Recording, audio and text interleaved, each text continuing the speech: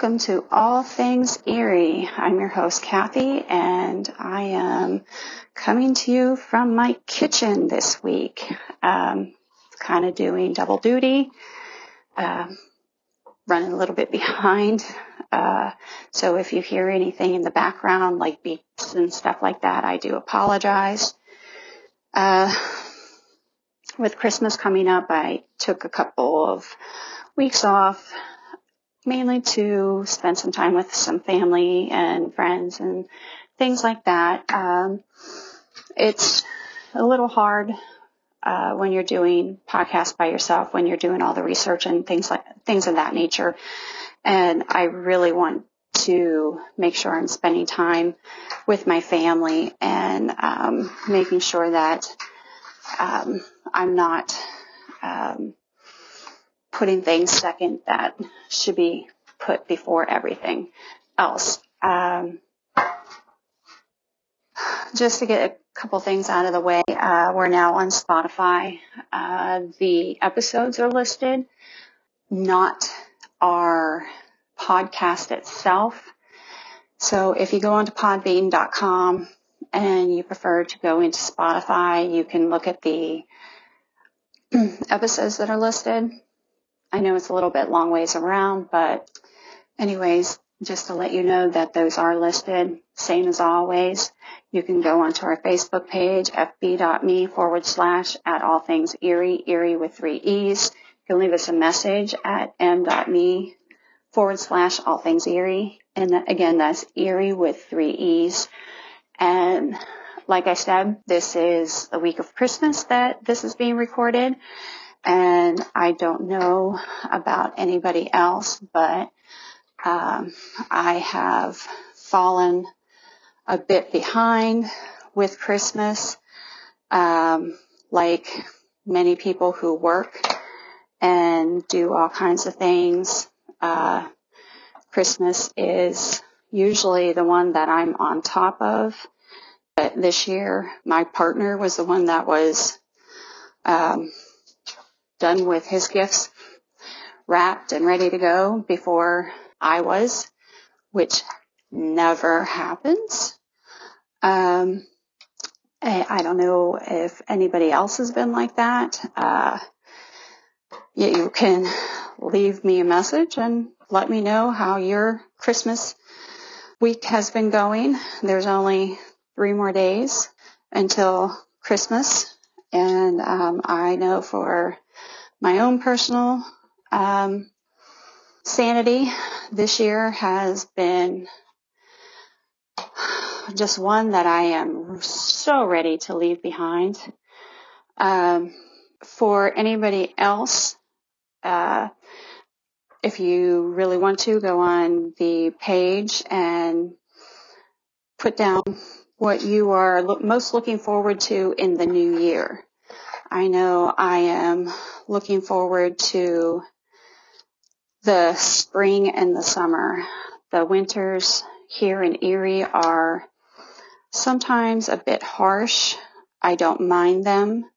I'm a bit of a homebody anyways, but I am not one for being outside that much, only because of, being able to breathe out in the wintertime is not as easy for me. So, but I know I'm definitely looking forward to the new year and hopefully better things to come in the new year. But on to the episode. This will be episode 7, and it is about angels and demons. And we're going to talk about demons first, and or the devil, and whether or not you can actually make a deal with them. And while I was researching this, I was watching football, and it happened to be the Patriots game. And whether or not you're a Patriots fan or not, you got to give them credit where credit's due, and I do give them credit because they are a good team. I always joke around and say that Belichick had to have made a deal with the devil, because there are things that happen and they get they always seem to get right out of it.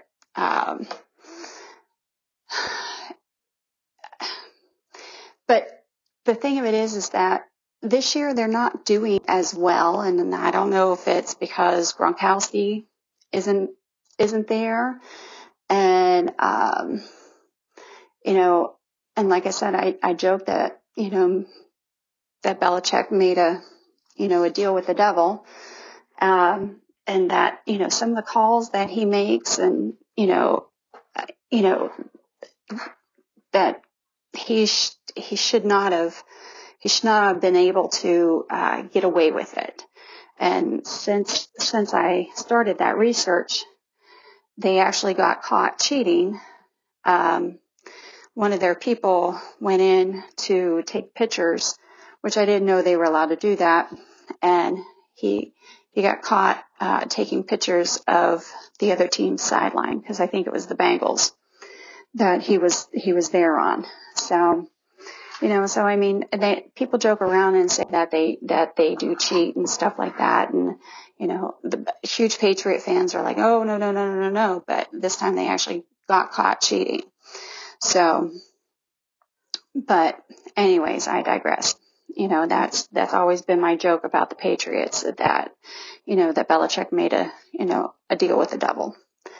But the question is, can you really sell your soul? And what would your soul be worth to you? I know I have often thought that there's no way on earth that I personally would sell my soul. But we're not talking about this about this plane of existence. Though throughout history, there's been stories of people selling their soul, but what did they get for it? And where will they go afterwards, besides hell? And there's several stories of people in history who have claimed to have made a pact with the devil. Here, the first one is Johann George Frost. He was born in 1480 and he died in 1540. And he was also the basis for Marlowe's classic, The Tragical History of Dr. Faustus.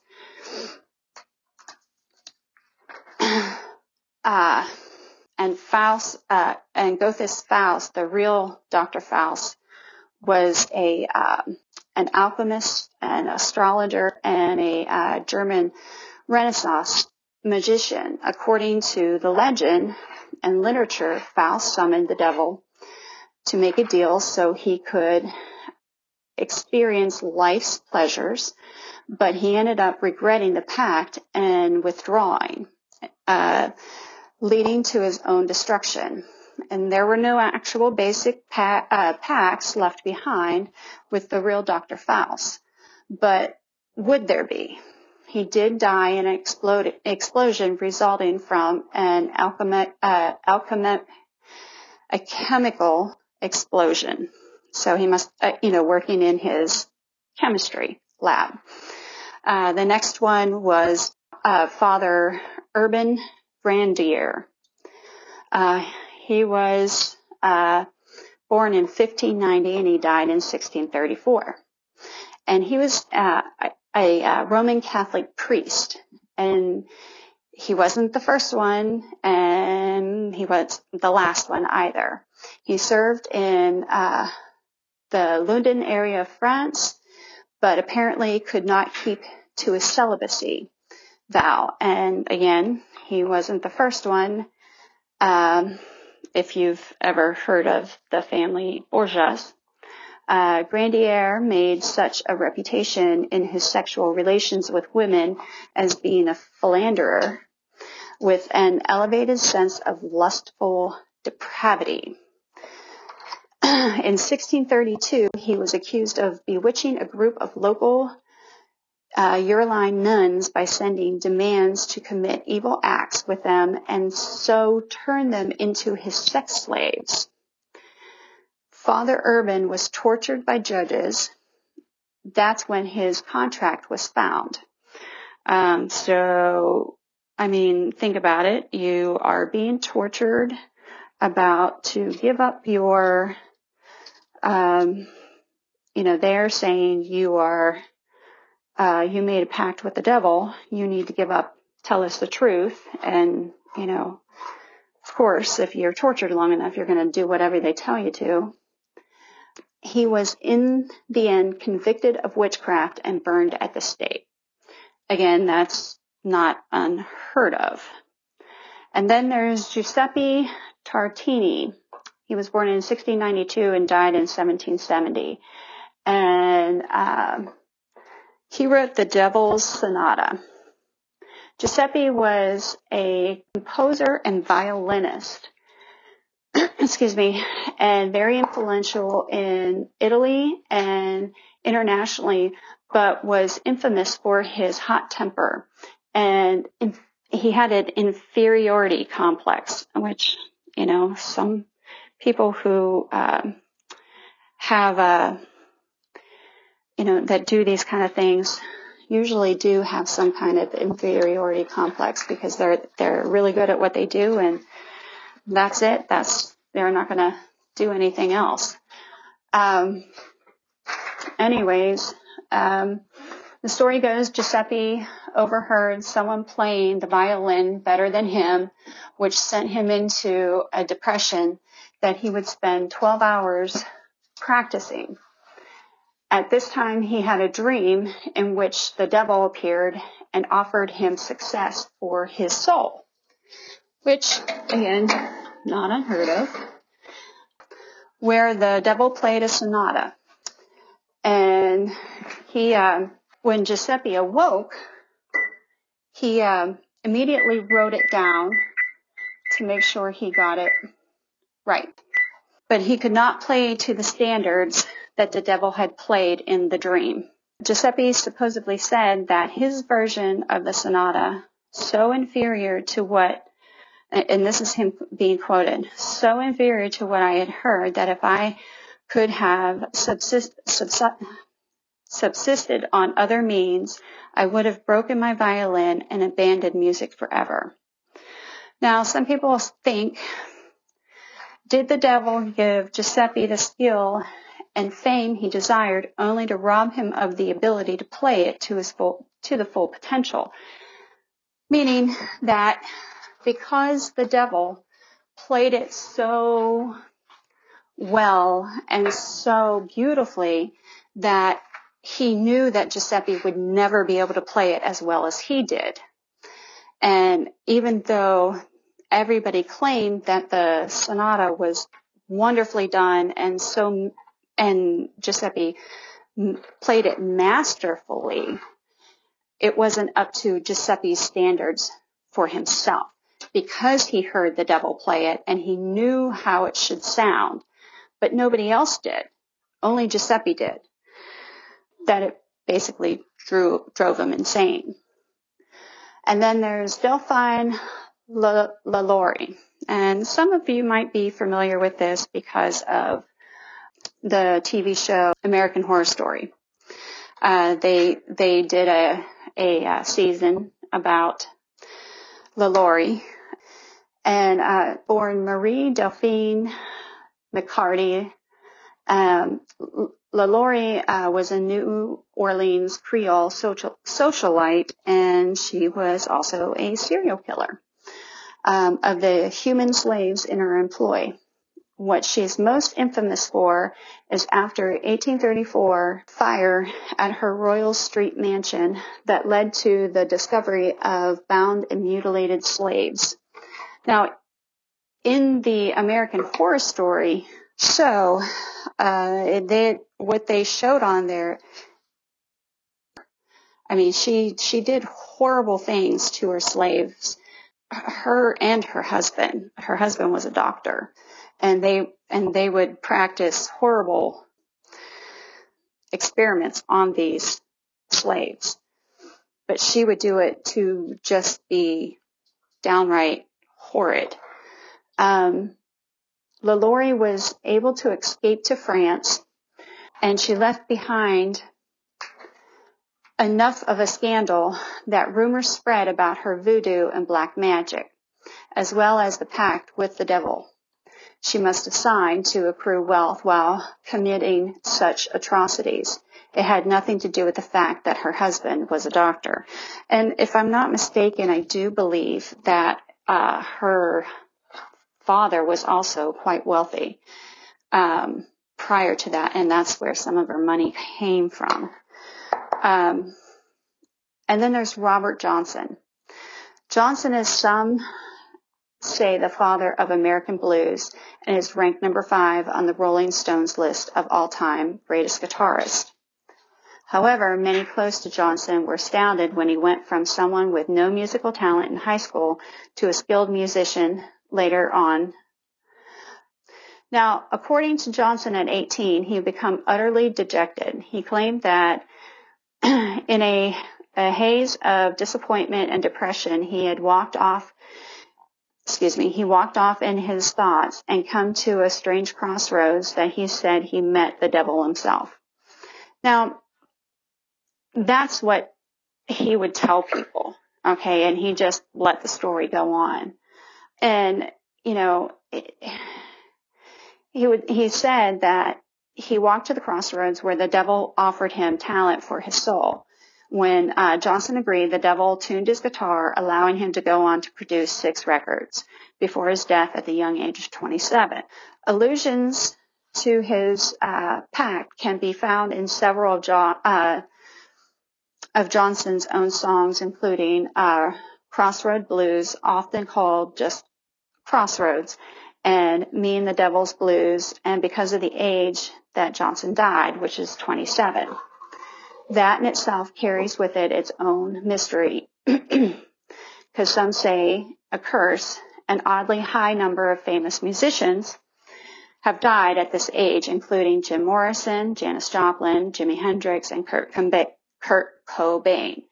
Now, I don't know about Mr. Johnson, but those other names that I mentioned, they also were heavy into drugs. So that being said, it's hard to say what really killed, if there was a pact or a curse with the age of 27. There is something to say, about, did they also make a pact with the devil? Because the Kurt Cobain one, there's also the one about, a lot of people say that it was, a conspiracy with his wife, who is also an artist in her own right. So, but that's a whole other story. So that being said, there are people who have wanted wealth, power, or both, who have supposedly made deals with the devil. British military and political leader and revolutionary Oliver Cromwell, who was born in 1599 and died in 1658, who was a very controversial figure in British history, which it comes down to some of the laws that we have here in the U.S. Are based off of both that's where we get the Commonwealth from here in Pennsylvania, and there in Britain when the monarchy was reestablished. That being said, Cromwell, who would have had his son inherit after him, could not do so because he was a very weak individual.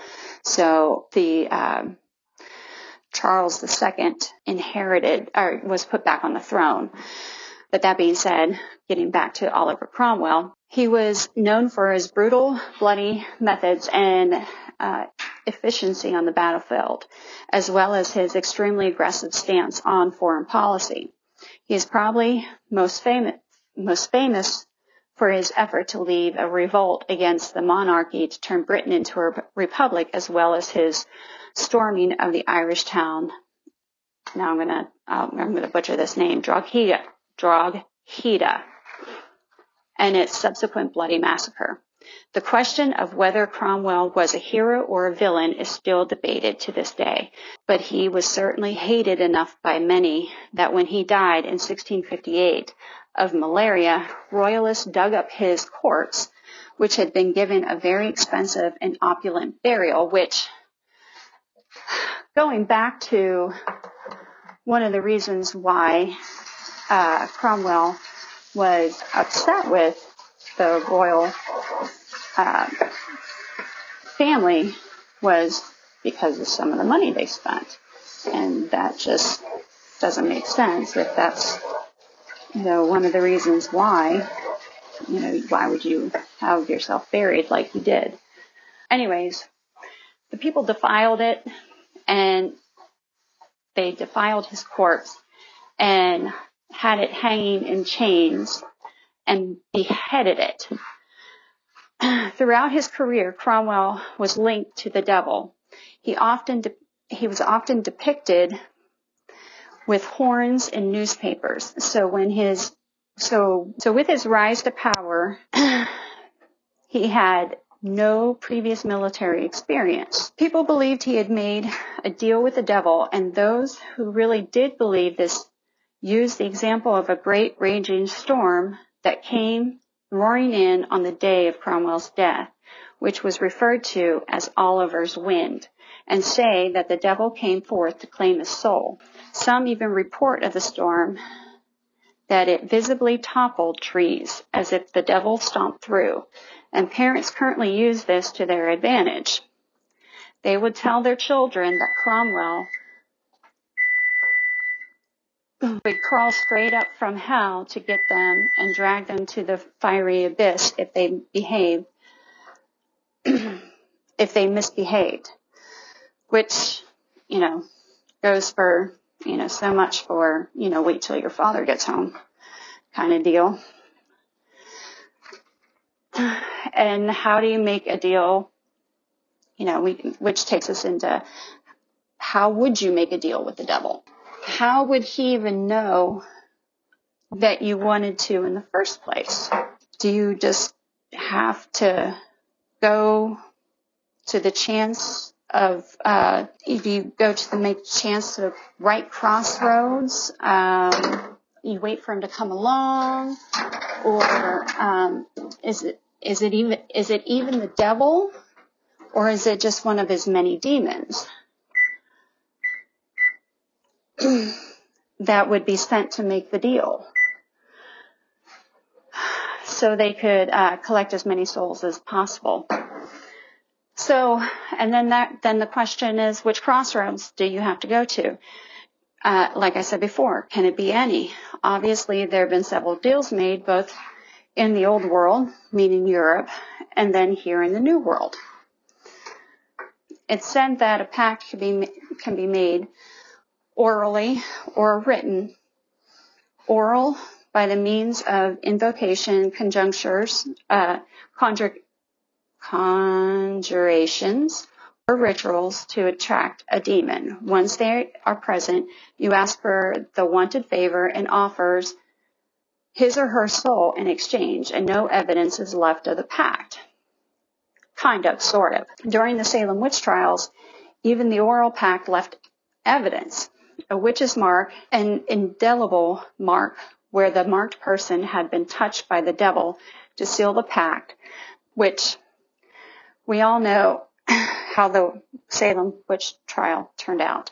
So, and those folks all turned out to be innocent. A written pact consists in the same forms of attracting the demon, but includes a written act, usually signed in the conjurer's blood, although some say the whole thing had to be written in blood, but some say using red ink instead of blood, and others say using animal blood instead of human blood.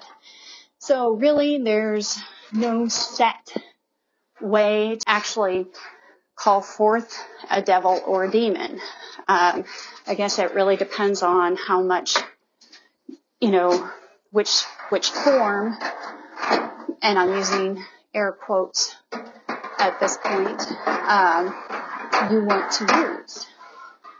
I'm going to bring up one of my favorite shows, and that's Supernatural, because they all use, Sam and Dean have dealt with quote unquote demons in their many episodes of Supernatural.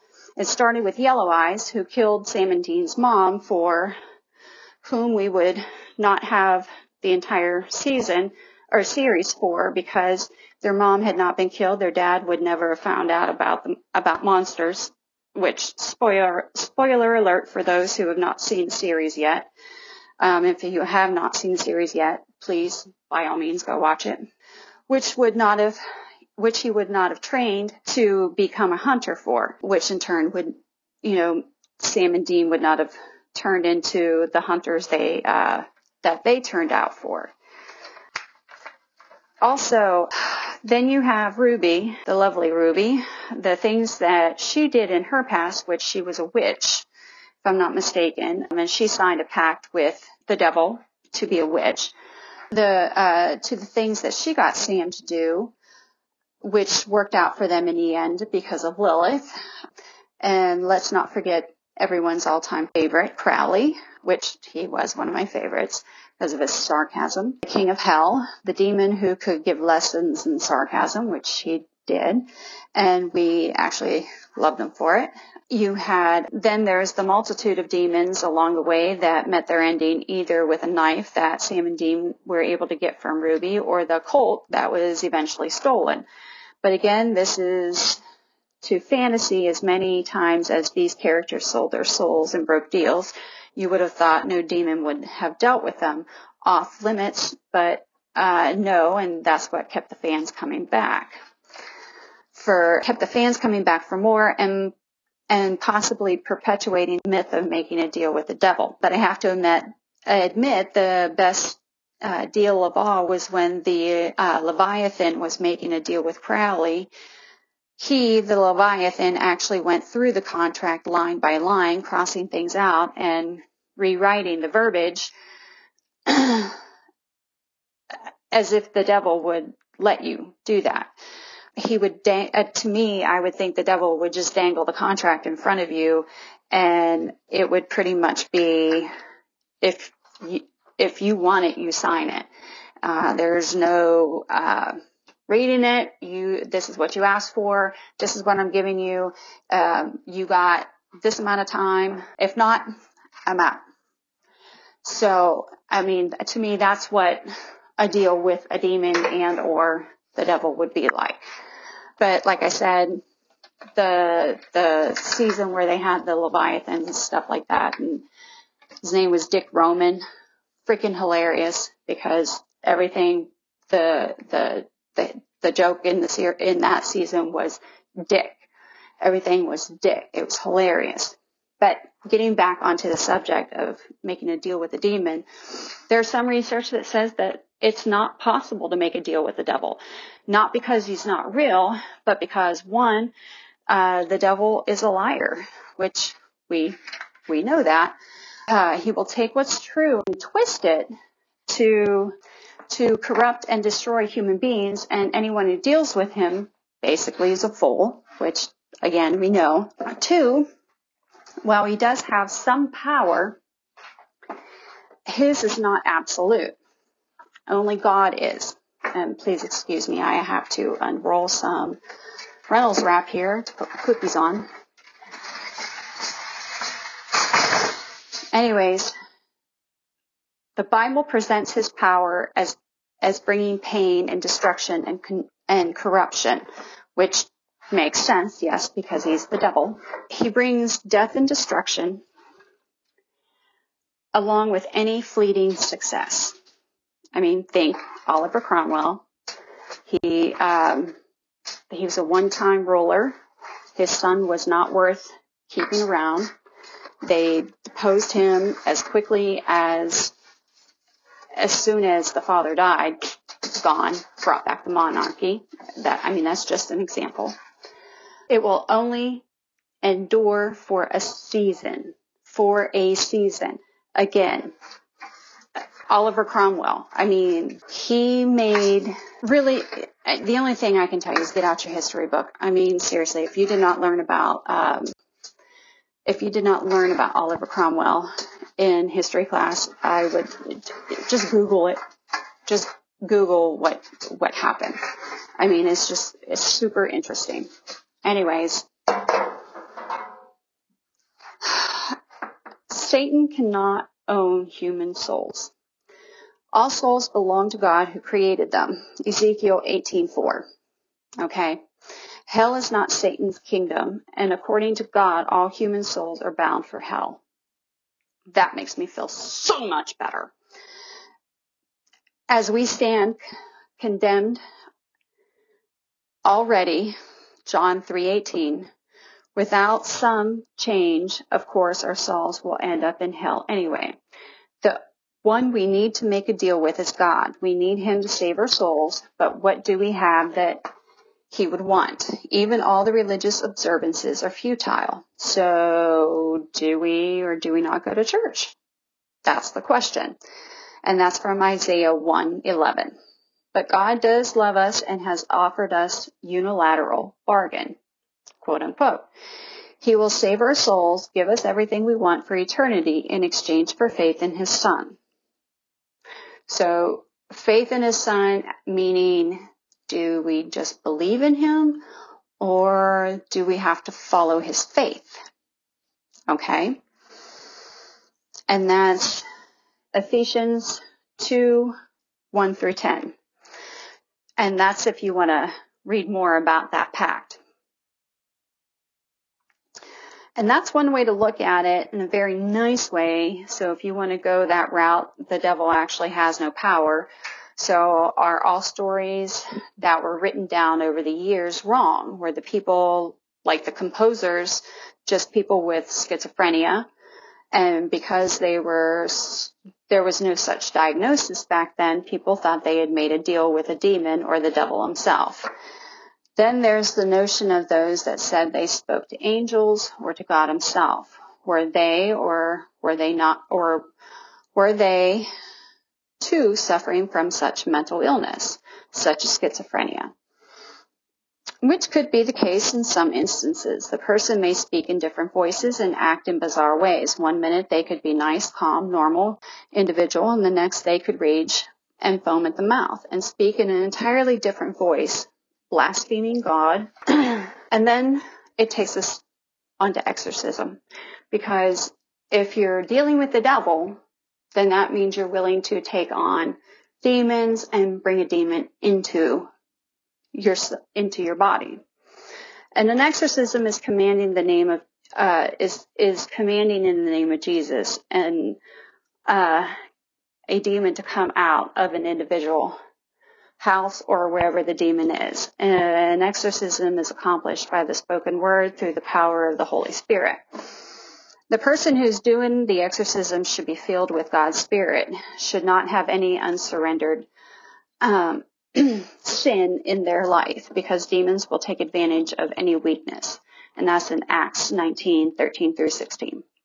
Another word of caution: people should not go out looking for demons or make up demons where they do not exist. Me personally, I would not want to go to an exorcism. I would feel completely horrid if something should happen. And then this was an example from the Bible of an exorcism. This is from Matthew 17:14-18. When they came to a crowd, a man approached Jesus and knelt before him. "Lord, have mercy on my son," he said. "He has seizures and is suffering greatly. He often falls into the fire or into the water. I brought him to your disciples, but they could not heal him."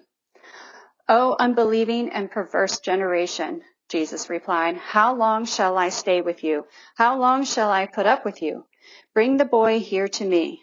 Jesus rebuked the demon, and it came out of the boy, and he was healed from that moment. Now, while I was reading about demons being exorcised, one of the things is, and it was when Jesus himself exorcises a demon from someone.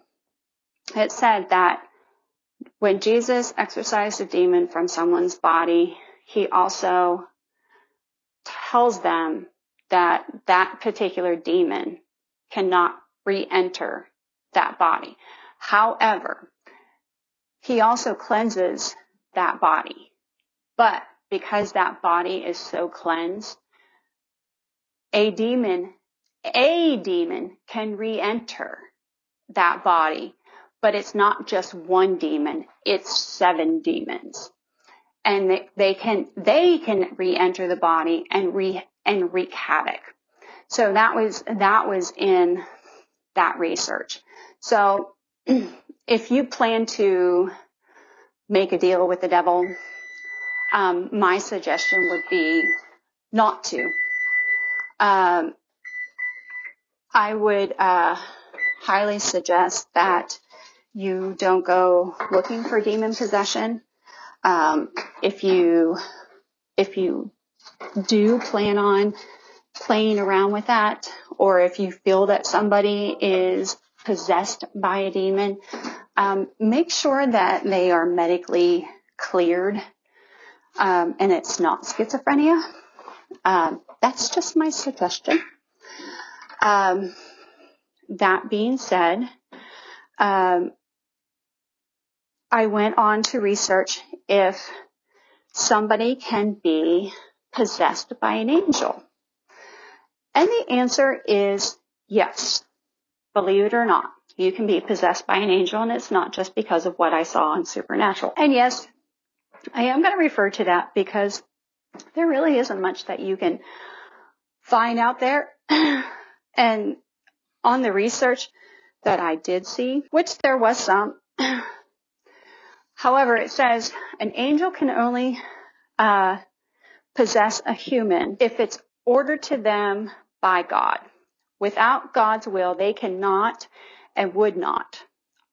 Also, unlike demons, angels of God respect the will of mankind, where the demonic do not, which that is seen in amongst when you see it in movies and stuff like that. You do see that where angels will not possess somebody if that person does not give their permission. If an angel were to take possession of a human without the consent of God's will or the human, it would be an offense against God. Therefore, the angel would never do it. This is how it was explained. Demons themselves, this is the first time I've heard this. I always thought demons were the souls of people who had done something horrible on earth, and that eventually they had been in hell so long that is kind of where they progressed to. But in this research, it's explained that demons are angels, that they are the fallen angels, that they themselves have power, that they didn't lose any of their original powers, or that they are lesser beings. It just refers that to their state of grace. They are no longer receptive to God's grace, so they have literally fallen from grace. They just use their powers for nefarious purposes.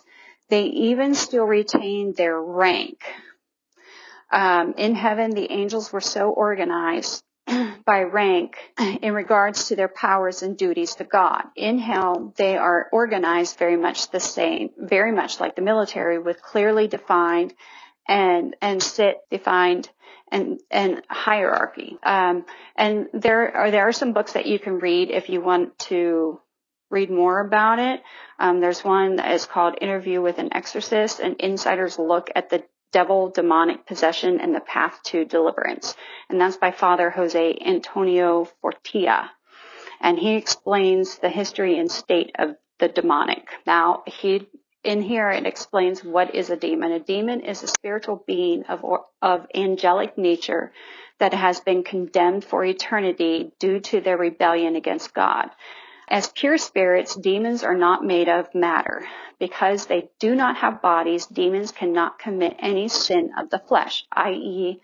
lust or gluttony. So for them to actually feel for them to be able to do that, to to be able to commit those sins the sins of demons are exclusively spiritual. They can tempt humans to sin in matters of the flesh. They would actually have to possess a human to be able to commit those sins, but they themselves cannot feel anything. Demons were not created evil. God himself, who is goodness, is impossible to create anything evil. Remember that demons are bad angels. Now, again, this is what research has said. And there was plenty of places that said that the demons themselves were the fallen angels. So, after God created the angels, he tested their fidelity to him before admitting them to the beatific vision, the sight of his very essence. This scene, quote unquote scene, of God's essence would be purely intellectual vision. Some obeyed, others did not. Those who didn't were transformed into demons. Demons saw God as the oppressor to their freedom. Hate was born as their wills resisted the call of God's grace. The call of God. Now this is when war arose in heaven. Michael and his angels fighting against the dragon, and the dragon, his angels, fought. But they were defeated, and there was no longer any place for them in heaven, and the great dragon was thrown down. The ancient serpent, who is called the devil and Satan, the deceiver of the whole world. He was thrown down to the earth, and his angels were thrown down with him. Revelations 12:7-9. How can purely spiritual beings fight among themselves? What weapons do they use?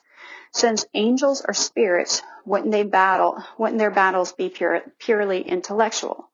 The only weapons that they can use are intellectual arguments. Again, this is in this research. The angels gave reasons to the rebels for why they should return to obedience to God, and the rebel angels countered with their reasons. Now, some came back. Obviously, some did not. In art, demons are portrayed as grotesque since they have chosen their destiny far from God. But some are also, because they're so far from God, the farther away from God they are, the more grotesque they are. They said even how they described it, some are grotesque because of their battle wounds. It's kind of like a fine line there, because when you're looking at it, it's like, okay, if they're grotesque because the farther they are from God's grace, but if they're spiritual beings, they should not have a form of body. But looking upon the good angel, people do not understand that they are not sweet little cherubs on Valentine's Day cards. When you're a little kid and you're reading the Bible, you read about certain things. You're not taught a lot of stuff, and you don't hear about a lot of stuff. And sometimes your preacher or father or whomever is teaching you things. Sometimes you really don't hear about certain things, or you're not understanding the whole picture. Like Sodom and Gomorrah, the destruction. When you're reading about that or you're listening to the story, especially when you're younger, you're not grasping that concept that God called down his angels. Because when you see the artwork, you're seeing fire coming down from the sky. In a young person's mind, you're thinking, oh, he's raining down. Maybe there's a volcano nearby, or there's comets that are coming from the sky. It's not a concept that a young person can grasp. But God called Michael down and said, destroy those two cities. Wipe them off the earth. Don't want to see them anymore. They're not listening. Boom. Done. That's not a concept that most people can grasp. So the other thing is, in Egypt, when Moses was pitted against the Pharaoh, and it was the Pharaoh and his magicians and Moses and his God. And Moses said, ask the Pharaoh, let my people go. And the Pharaoh said, no. Moses said, I'm going to warn you, there will be 10 plagues upon Egypt. And as he went through those 10 plagues, as they got worse and worse and worse, you had the pestilence, you had the frogs, you had the crickets, you had the blood in the water. But the worst one was the death of every firstborn child. Now, if you read the Bible, it says that, and that one missed every house that had lamb's blood over the top of each door. But who really did that? That's the question. Now, it's theorized what it was is that because of every firstborn child, they wanted that child to be healthy and strong. They feel that it was there was something in the wheat of the bread that made the children sick, but it doesn't explain why it was the Egyptian children and not the Hebrew children. So that being said,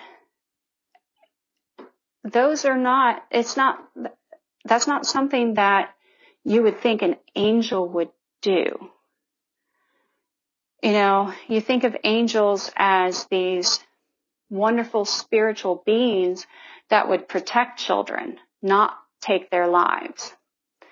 Even in there, even in the Bible, it says that it's about protect God, or Jesus is a protector of children, but he just wiped out the firstborn of every Egyptian child. So does that make sense to anybody? No, but that's what happens. So that being said, go back to my show in Supernatural. If you ask Dean about an angel, he'll look that person straight in the eye and he'll be like, angels are dicks. And, God forbid, I'm crossing myself right now, for saying that. But, when you think of an angel, that's not what you're thinking of. You're not thinking of an angel that's going to come down and take somebody's life. You are thinking of angels, the sweet little cherubs that, you see on the cards and stuff like that. Not somebody that's going to come down and rain vengeance on a village. That's not what you're thinking of. What you're thinking of is somebody who is going to be your protector, be your guardian angel. So anyways, but make no mistake, the angels and demons are powerful, but only God is omnipotent. All angelic power is subject to God's power and purpose. Even the devil, who is not the equal and opposite power of God. And that's somewhere where people get a little confused because they think God, then they think the devil. They're not on the same playing field. By no means. God could snap his fingers and boom. God, who is contra dualism, his power, the devil, his power is not infinite. He does not possess divine attributes. At most, Satan is equal and opposite power of the Archangel Michael. So that's something to keep in mind. But that being said, angels and demons, yes, can possess humans. Demons, on one hand, don't need your permission. Angels, on the other hand, need the permission from God or yours. So I hope that answered your questions.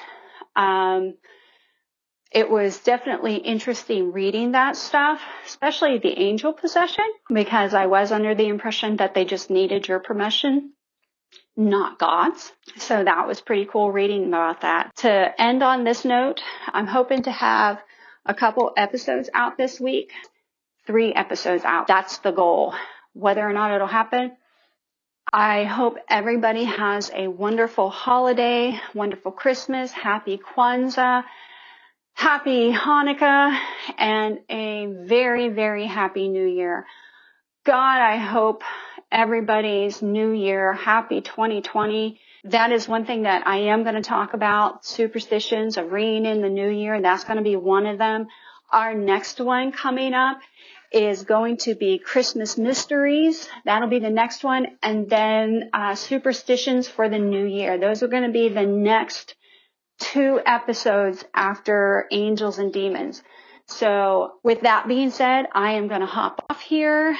And like I said, Merry Christmas, Happy Hanukkah, Happy Kwanzaa. And I look forward to a very, very happy New Year.